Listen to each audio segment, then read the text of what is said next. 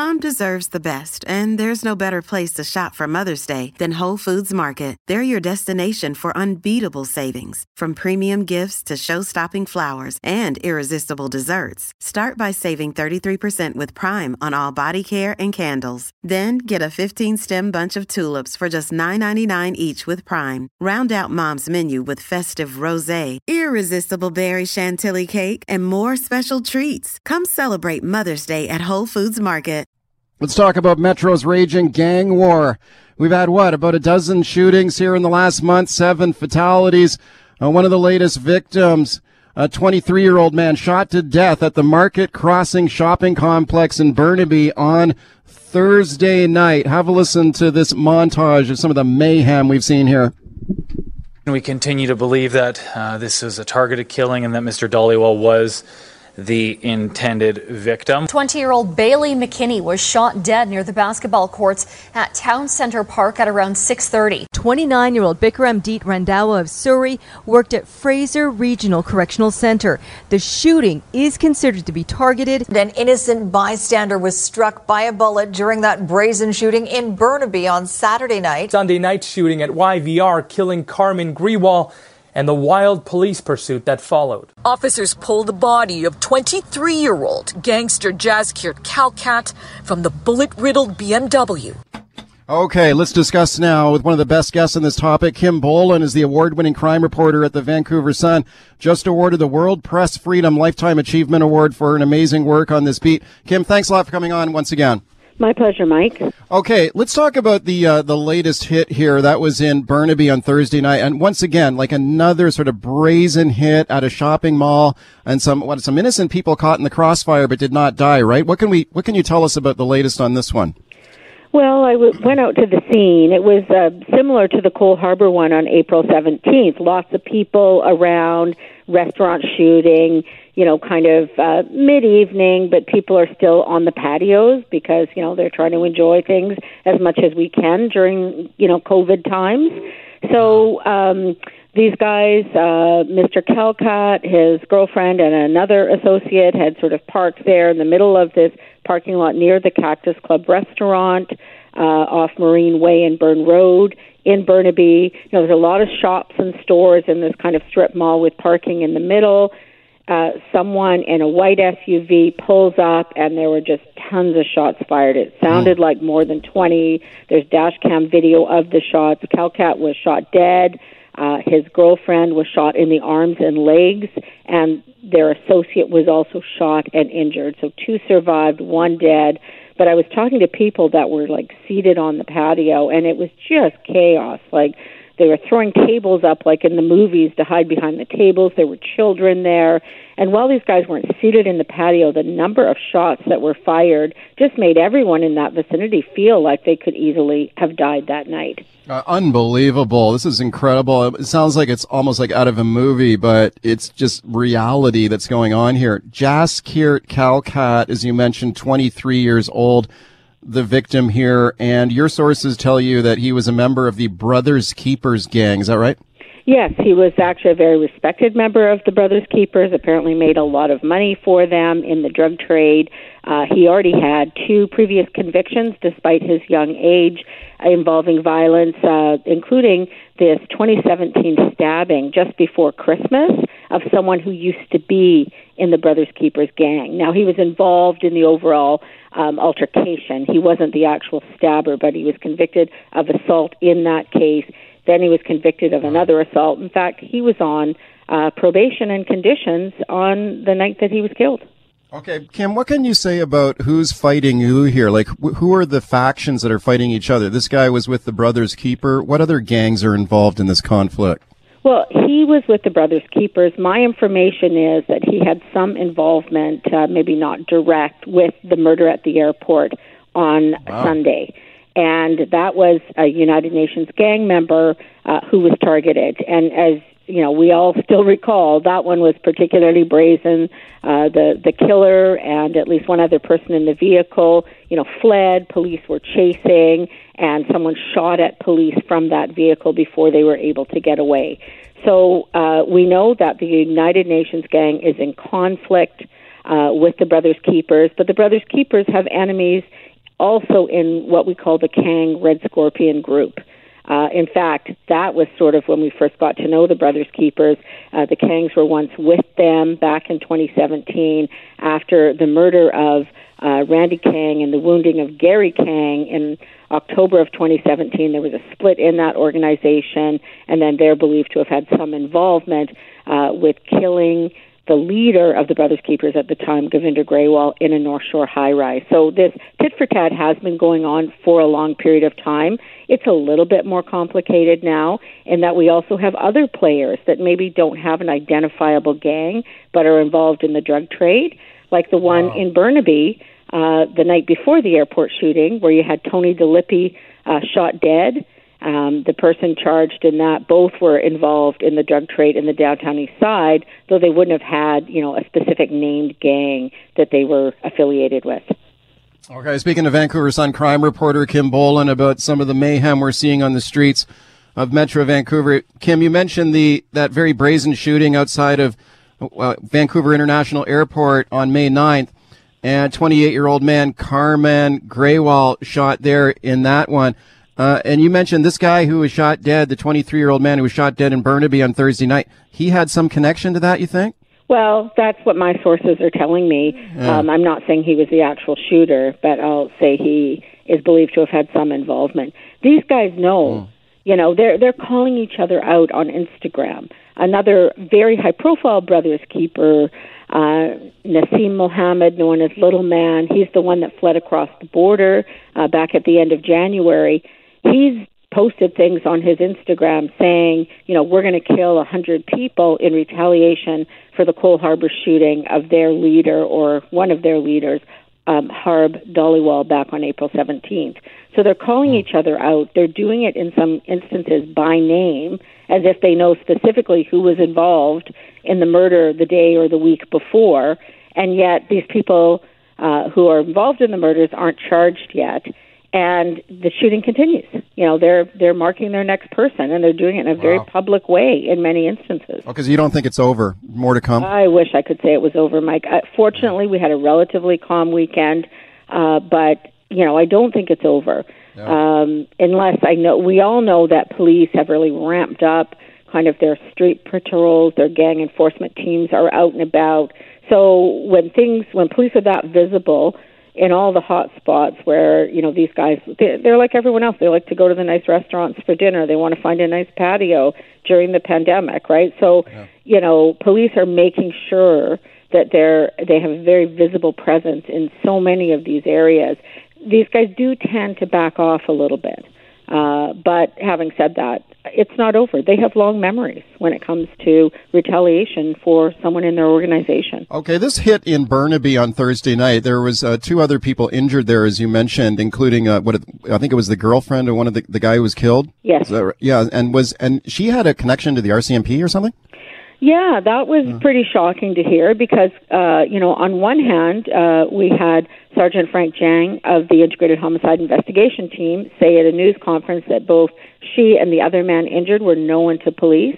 My sources have told me she had been stopped previously in a vehicle with a Brothers Keepers fellow, presumably her boyfriend, not sure. So she was known to police in that sense. And then we sort of learned as the day progressed that she at one point worked in a very junior position, but still she worked for the RCMP's Criminal Intelligence Center. And this is where all the information is shared about what's happening with gang violence on the Lower Mainland. So that was troubling. I got them to confirm that, but they said she hadn't been there in over a year. We don't know how long she worked there. She was apparently casual. But, I know from sources that as of Friday, she was in the computer database as an employee there. Wow. And I was told that was just a glitch, that she wasn't purged from the system after she left. But we need to ask some more questions about that, and I hope we get the opportunity to do so this week. Okay, speaking of Sergeant Frank Jang from iHit, he had a news conference on Friday about what we're seeing, and here he is speaking. I thought this was interesting, where he said he doesn't like to call it a gang war. I'll play a little bit of this, Kim, and then I'll get your take. Here's Sergeant Frank Jang. They waged war on us, the community, and all that is decent about our community when they opened fire in North Langley at a skating complex where there's a daycare, putting young children and parents in danger. They put us in danger when they opened fire at a skate park in Coquitlam and at a shopping mall in Langley, where parents and young children go to buy sporting goods and toys for birthday parties. And again, they waged war on us, the community, when they opened fire in a public place, such as Market Crossing, putting patrons who are simply enjoying an evening outside. Sergeant Frank Jang there from iHit saying it's not a gang war, it's more of a war on the public. But your thoughts, Kim? Well, he doesn't like the media using the word gang war even to describe the way these guys are shooting at each other. There was another thing he said where, something like, people who go off to war to defend their country are honorable and we shouldn't associate this kind of violence with them.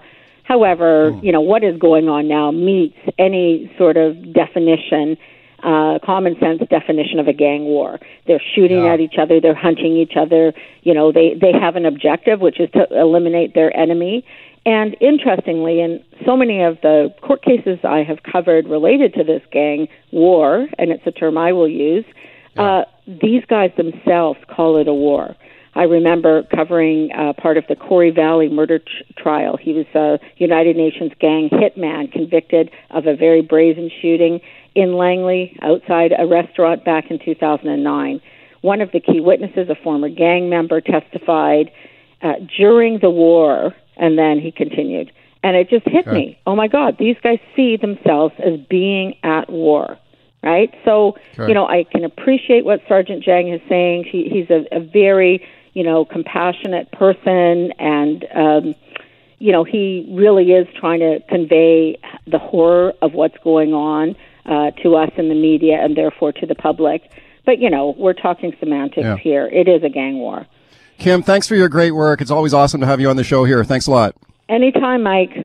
All right, welcome back to the show. Let's talk about the campaign to save school music programs now. Tonight in Victoria, the local school district considering significant budget cuts. The school district says they're facing a $7 million budget shortfall. They've got to cut spending to balance the books.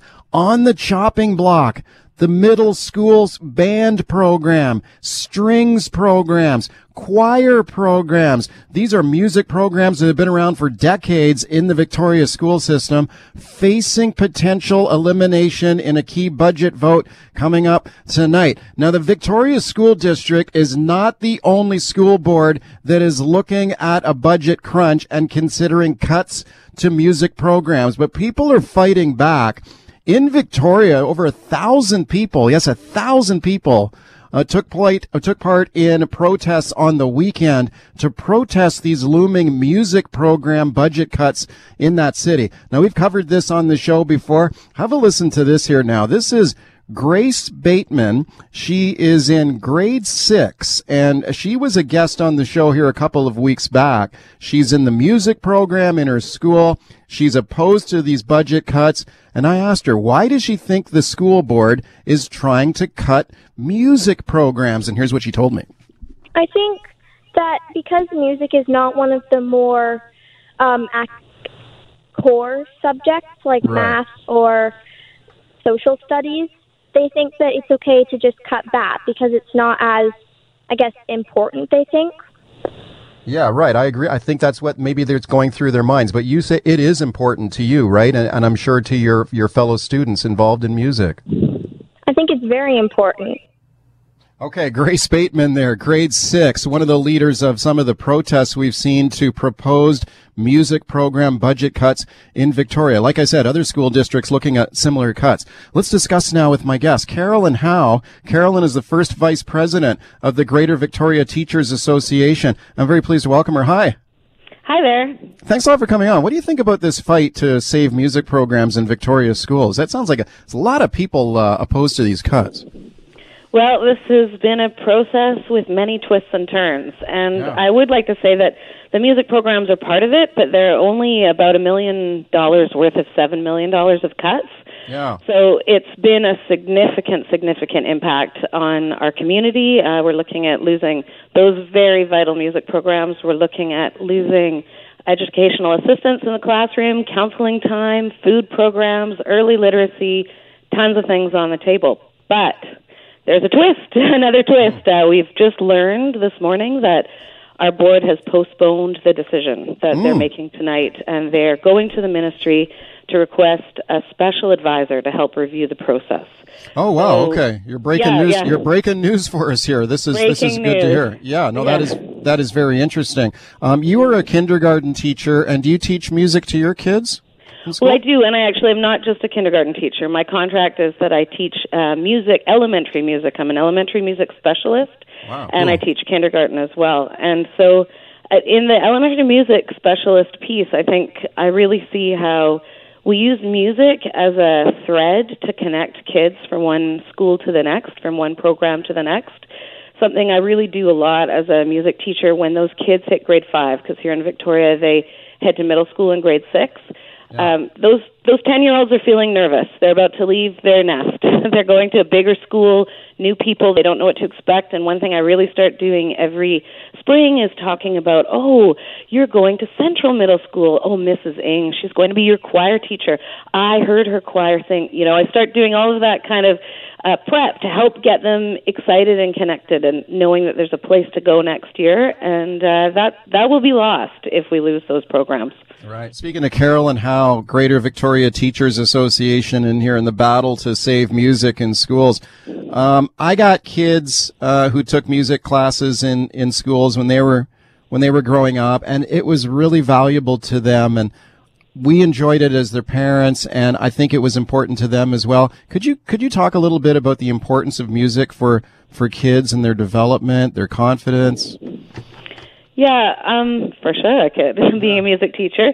I think that people forget sometimes when something's working, why it's working. So the kids that participate in those programs, people often think they don't need support anymore because look how well they're doing. You know, those kids don't need our extra investment. They're great. They're fine. Let's go somewhere in another direction.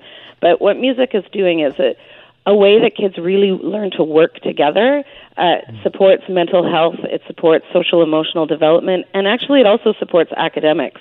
And what's really interesting about the idea of cutting music programs is in this data-driven education scene we've found ourselves in, music is a program where the data has been collected. There's, lots of evidence that shows that kids who participate in music programs do better overall, and that's because of what they get from those music programs. Yeah, for sure. And it's interesting to hear your update there on this budget impasse, and that the Victoria School District postponing a budget vote tonight and then going to the ministry.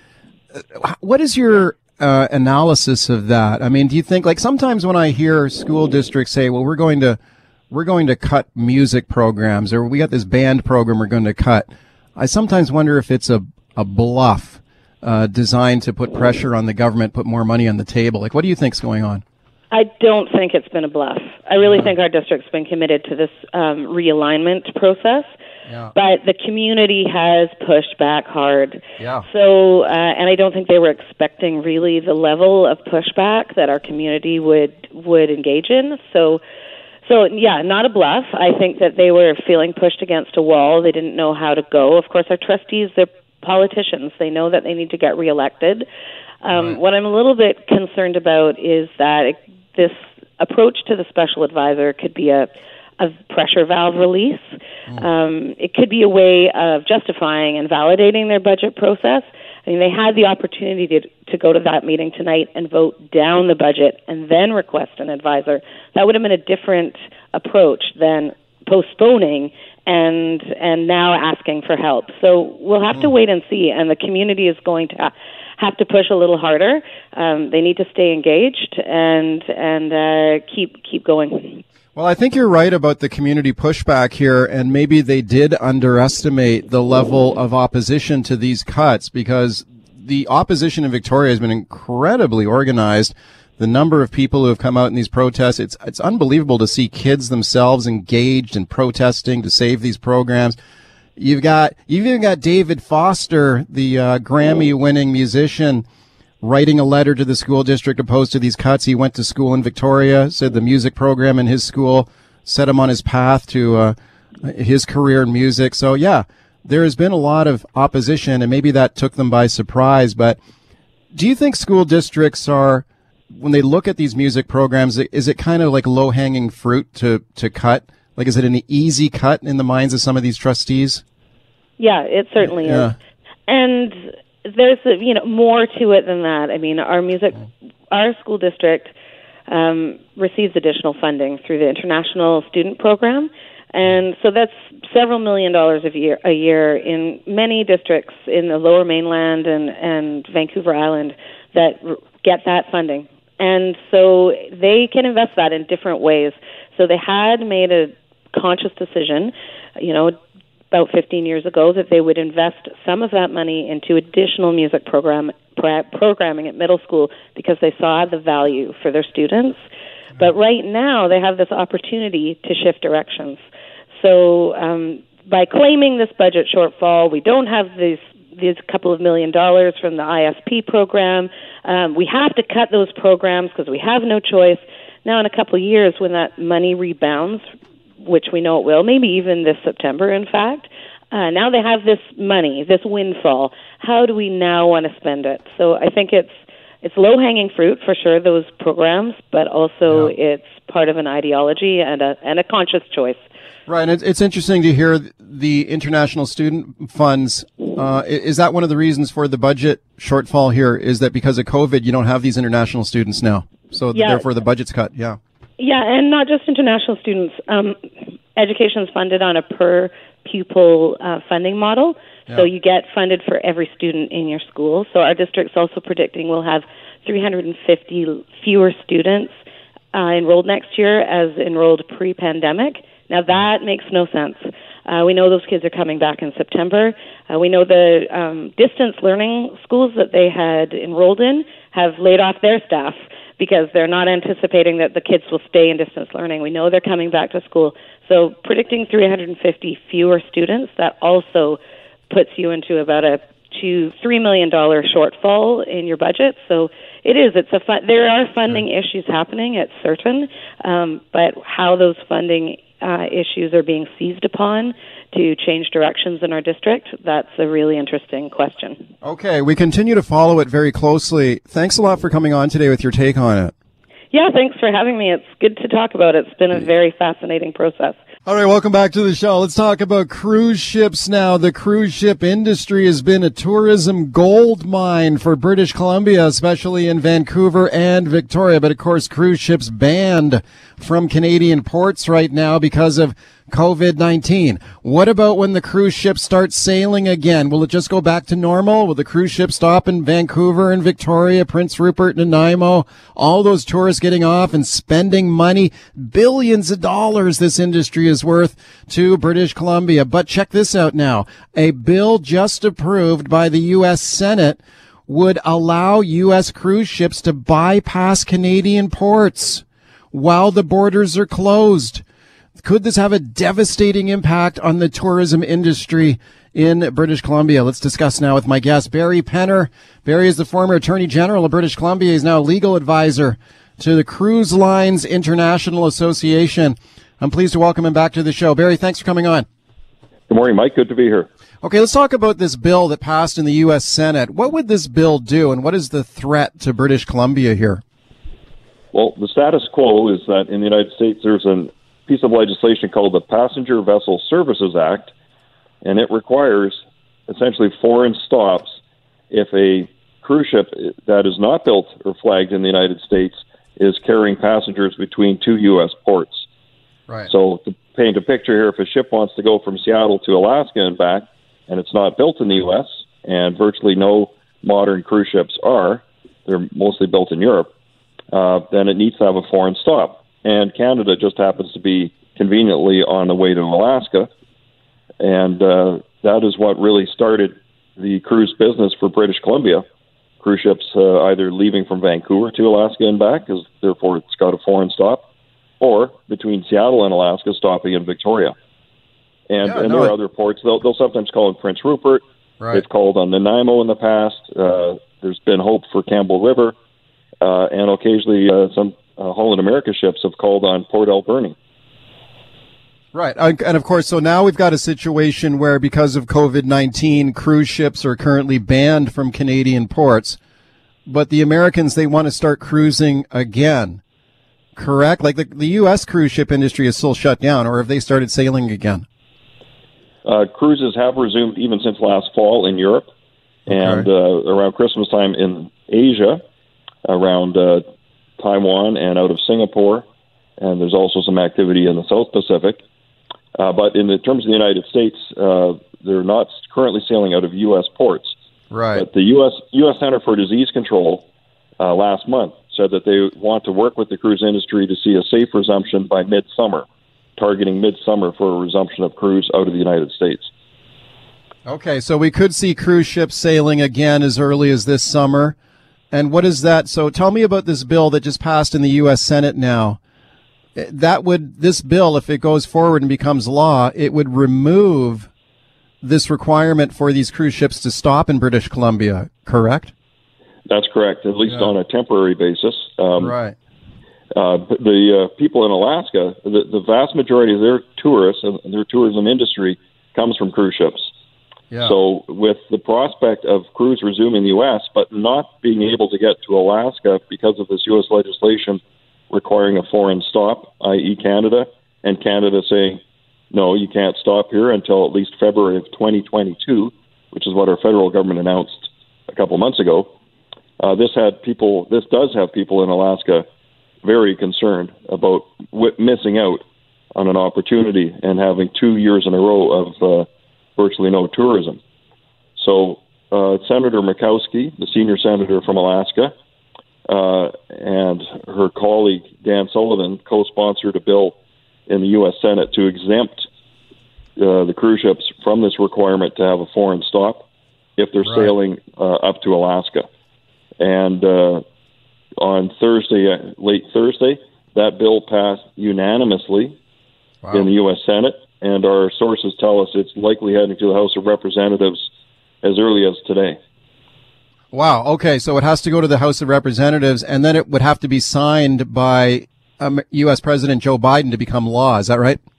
That's correct. Yeah. And, it's difficult enough to predict what's happening with our political machinations, so I'm not going to venture out and predict what will happen in the U.S. political system. But the bill did pass unanimously in the Senate, so both Republicans and Democrats supporting the bill. Right. And it's now heading to the U.S. House of Representatives. Right. Well, if it's getting bipartisan support, I think that would probably increase the chances of a Democratic president signing the bill. So this is a grave threat to British Columbia. Would you say, I mean, right now, like you mentioned, it would just, some people are saying, well, it's just temporary. Once we open our ports again and we open the borders again, the cruise ships, they would get rid of this law and the cruise ships would start stopping in Vancouver and Victoria again, would they not? It has created some discussion in the United States, which hasn't been happening that I'm aware of for a long time, with debate on the Senate floor saying, why don't we get rid of that Passenger Vessel Services Act altogether? Yeah. It's okay to do this temporary change, but maybe that act should be parked altogether. And just make it permanent. Make it permanent so they don't have to stop in BC at all. That's the worry, the concern, right? Right. That's the danger. Whenever you open up a piece of legislation, you might think you're just tinkering or it's temporary, but it puts a new focus on something that wasn't really center stage in the minds of U.S. politicians for a long time. Right. Speaking to Barry Penner, Cruise Lines International Association, if that did happen, if the cruise ships started sailing again and they bypassed British Columbia, they stopped going into the port of Vancouver, the port of Victoria, what would that mean? What kind of impact would that have on our tourism economy? Well, as you likely know, the cruise sector for British Columbia is quite significant.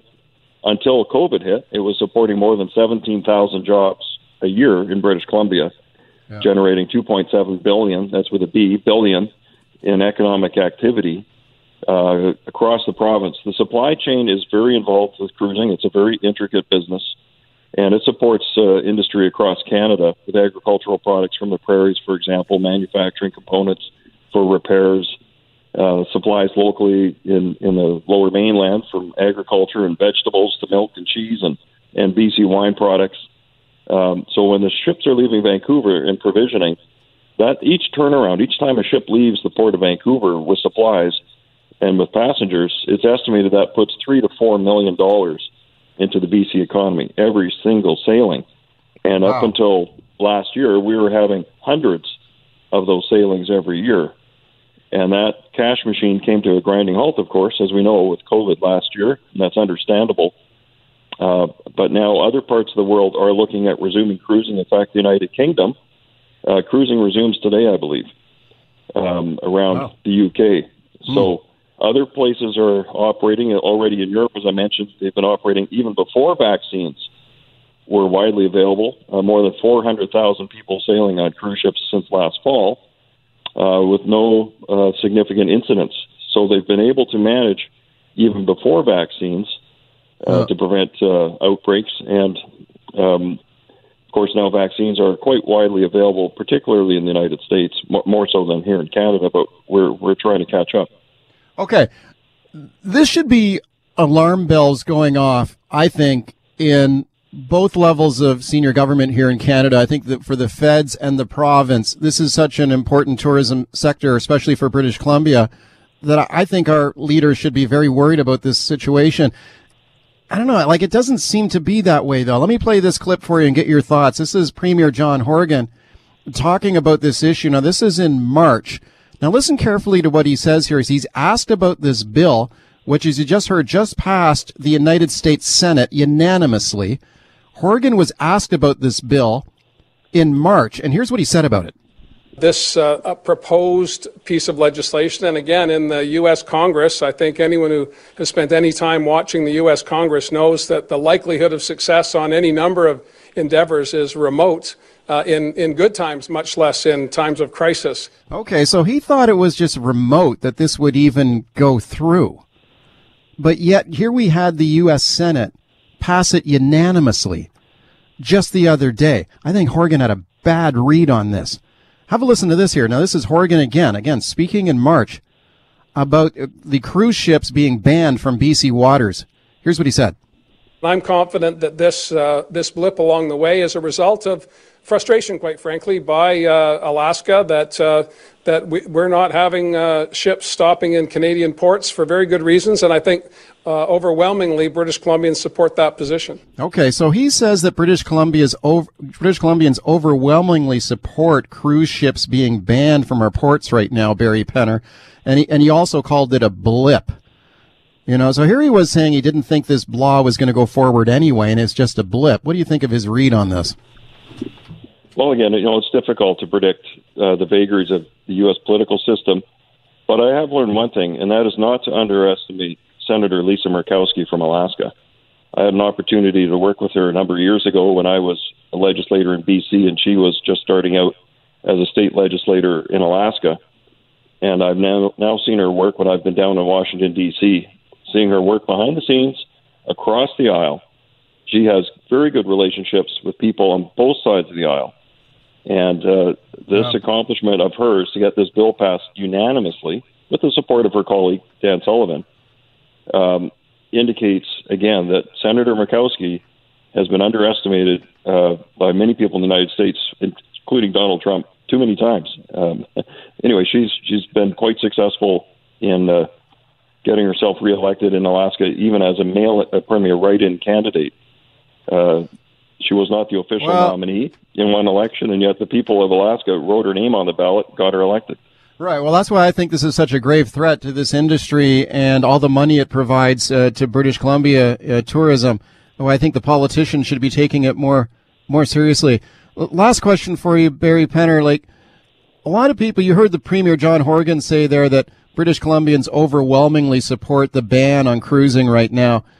I mean, for you as a guy who represents the cruise line industry, and I know this is kind of a labor of love for you because, you know, you really enjoy this industry yourself. Like, would you go on a cruise ship right now? Like, if they said, all right, we're allowed to go cruising again, would you be willing to get back on a cruise ship and take a cruise vacation?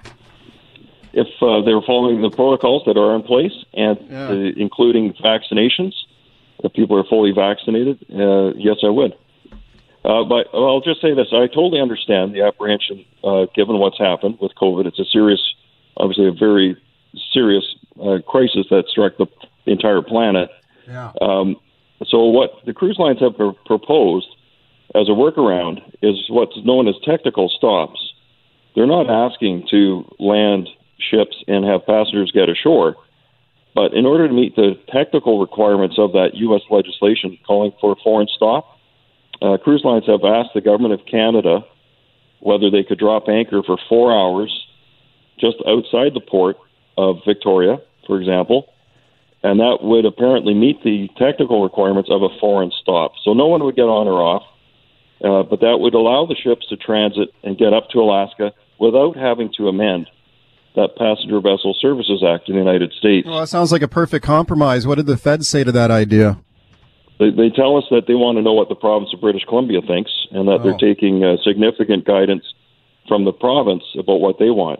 So although shipping is federally regulated under Canada's Constitution, the Transport Canada and Health Canada are looking back at British Columbia asking for input. Okay, it's an issue we continue to follow very closely. Barry Penner, thanks a lot for coming on today. You're very welcome. All right, welcome back to the show. The warm weather is returning to Metro Vancouver. Summertime is just around the corner. And with the warm weather comes the motorcycles, the joyriders, the weekend warriors, and the extra loud modified engines that you can hear from blocks away. Now, this really bugs some people, including some of our listeners who have contacted me in the last few weeks fuming about extra loud motorcycles and modified car engines that sound something like this.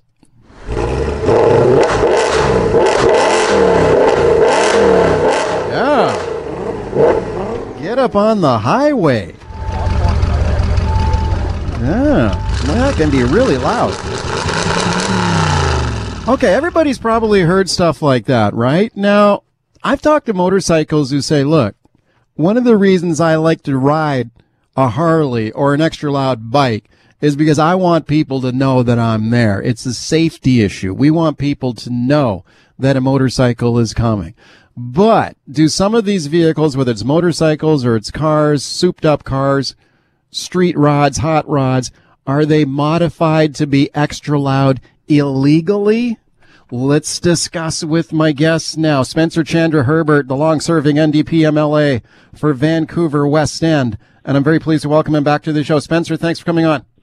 Glad to be with you, Mike. Okay, I get kind of deja vu on this one because I remember talking to you about this years ago. You've been on this one for a long time. Like, you hear a lot about this in the West End, right, from your constituents? Yeah, folks in the West End, Cole Harbour, they contact me about it. But because folks know I care about it, I hear from folks all over the province.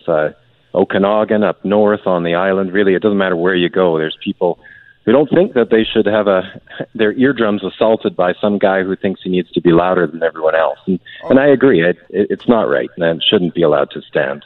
Okay, so can you describe the issue for me? Like, you know, when people are riding like an extra loud bike or a car, I mean, are there rules and laws in place about how loud the engine can be? Yeah, there are a couple things going on. There's a group of folks who think that they can go in and modify their tailpipes so they can be as loud as possible. That's illegal. You're not allowed to drive with modified tailpipes or without a tailpipe or an opening in your tailpipe. You have to drive with factory-compliant, standard tailpipes. But people get away with not doing that all the time. The other thing is that some vehicles, you can drive them in such a way that even if you have a factory-issued tailpipe, you're driving so that your decibel level is higher than you're legally allowed to produce. So, you know, the guy that drives down Denman Street in first gear but is punching the gas as much as he can, those kinds of things. It used to just be motorbikes, but now it's people without tailpipes, people without modified, you know, the Honda Civic with a modified tailpipe, or then the so-called supercars that rip down Georgia Street in second gear but gunning it like they're in fifth. You know, they're all problems, and they do break the municipal bylaw and they break the city bylaw, the provincial law. But there was 24 tickets issued last year for excessive noise. So you can break the law, but there's not a lot of enforcement. Okay, how big of a problem is it really? Like, probably everyone has heard like an extra loud car or a bike roll by, but it's usually not, maybe in a bit of an assault on your ears, but it doesn't last that long. I mean, they're usually gone in a few seconds. Yeah, it all depends on where you live. If you, in a major city, lots of people stacked on top of each other in dense condos or apartment buildings, you're waking up the whole building. And if it's just you, maybe that's one thing. But you, and then the next one, and then the next one, and then the next one, it is a problem. I know folks have moved out of major areas because they want to get away from the noise. But I also hear it from the business owners, the ones that we're all told go out and enjoy the patios this time of year. It's kind of hard to have a conversation if you got guys revving their trucks next to you. So, it's a matter of common sense in my mind. Just don't do it, folks. My son points at them and laughs and says, there goes a fart bike, there goes a fart car, because he thinks it sounds so stupid, right? But for some reason, people think it's good. And, to touch on that safety issue, folks say, it's about loud pipes, they save lives. But no motorcycle association agrees with that. Nobody supports it because it's not scientifically sound. The sound goes behind you, but most of the impact that motorcyclists face is from in front of them. People don't see them coming. They don't hear the noise coming. They hear it behind them. Well, I mean, you can hear a Harley coming at you from down the street, can't you? If you're really listening for it, but you certainly can hear it behind it. So, if you're worried about somebody hitting you from behind, sure, you can hear them. But what you can hear in front of you is a horn. They can hear it. They can see a bright light. That's what the major motorcycle associations argue for. Use your horn. Use a light. Don't use loud pipes, because in some places in the States, it's actually got motorbikes banned from downtown. Wow. People just say, you're not allowed to come here. Edmonton and a bunch of cities, they're now looking at noise cameras, that if you come through breaking the law, they'll snap a picture of you, your license plate, they'll get a video of the sound and the level that you're at, and then they'll send you a ticket. Wow. It's happening all over the world now. Singapore, the UK is looking at it because the mental stress, it's actually been shown by the doctors to create real problems for people. Noise is not just a passing thing. It's next to air pollution and pollution in your water. It's one of the worst forms of pollution in terms of stress and mental breakdowns. Okay, speaking to NDP MLA Spencer Chandra Herbert, noise cameras. Okay, so that would be a camera that's equipped with a microphone that would measure the decibel level of your vehicle, and if you go over a certain decibel level, it would snap a photo and send you a ticket? Yeah, that's what they've been testing out in Edmonton. But, folks can, if you want to see if somebody's too loud or if you're too loud, you can download an app right now on your phone, and you can put it up and record it, and it'll give you a pretty good approximation of the decibel level you're at. Well, what's the maximum, what's the loudest you can run? I think a car is about 82 decibel, and I think a motorbike, I'm just going from memory, so I'll probably get it wrong, but I think it's around 87. In the UK and Europe, it's actually quite a bit lower. Their vehicle standards are, quieter, because most cars can be quieter. Folks are actually modifying to make them louder. I passed a shop the other day. They had a sign on their marquee that said, "Hate your neighbor, we do exhaust." So, they were inviting folks, if you really hate your neighbor, you can wake them all up by changing out your exhaust. Well, that's pretty antisocial. It's, if I'm riding my bike, should I get a loudspeaker to wake everybody up as I ride my bike through town so that I don't get hit? I don't think so. I would be pulled over pretty quick. But somehow we've allowed that to continue with the motor vehicle. Okay, what about enforcement? Like, the laws are on the books right now. It's illegal to run these illegally modified pipes and exhausts, right, that exceed the decibel level. So are you saying the cops are just not writing enough tickets? I understand where they're at because they're busy doing other things. A guy speeding and potentially killing somebody is going to be a higher priority than the loud car. So I get where they're at. I think Edmonton is looking at using bylaw, and they're looking at this automated enforcement because the police have other things that they're dealing with. We've got red light cameras, we've got speed cameras on the red light cameras. Some would argue that's the way to go, and the cities are looking at it. I've talked to City of Vancouver staff and councillors who are interested. Other places have looked at things like saying we should just make it illegal to modify the pipes in the store that you go to do it. because it's kind of silly. You can legally change out the pipe, but the minute you're out on the street driving it, you're breaking the law. Well, that doesn't make much sense. Okay. Do you support these? Sound cameras? I'm looking at the research out of Edmonton and the UK to see do they work? Are they indiscriminate? Are they fair? Are they not fair?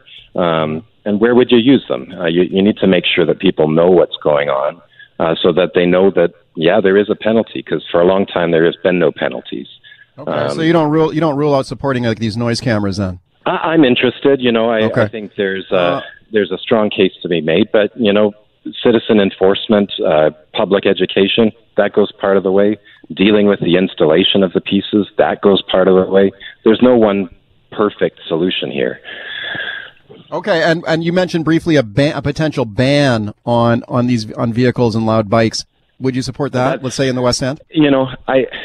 I'd rather get at it by actually dealing with the noise itself, because if you just say don't come to the West End, well, where are they going to go? To Yaletown?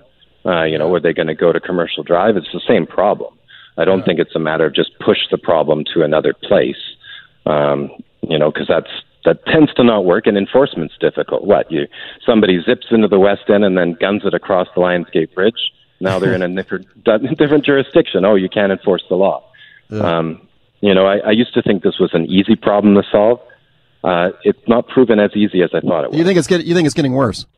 I think so, because it's not just motorbikes anymore. It's cars, it's trucks, it's people seem to think it's fair game to be as obnoxious as possible. And I don't think that's how we should run a society. We should try and respect each other and the needs we have, Don't make that kid on the street cry because you've decided to drive by as loudly as possible. It's just not okay.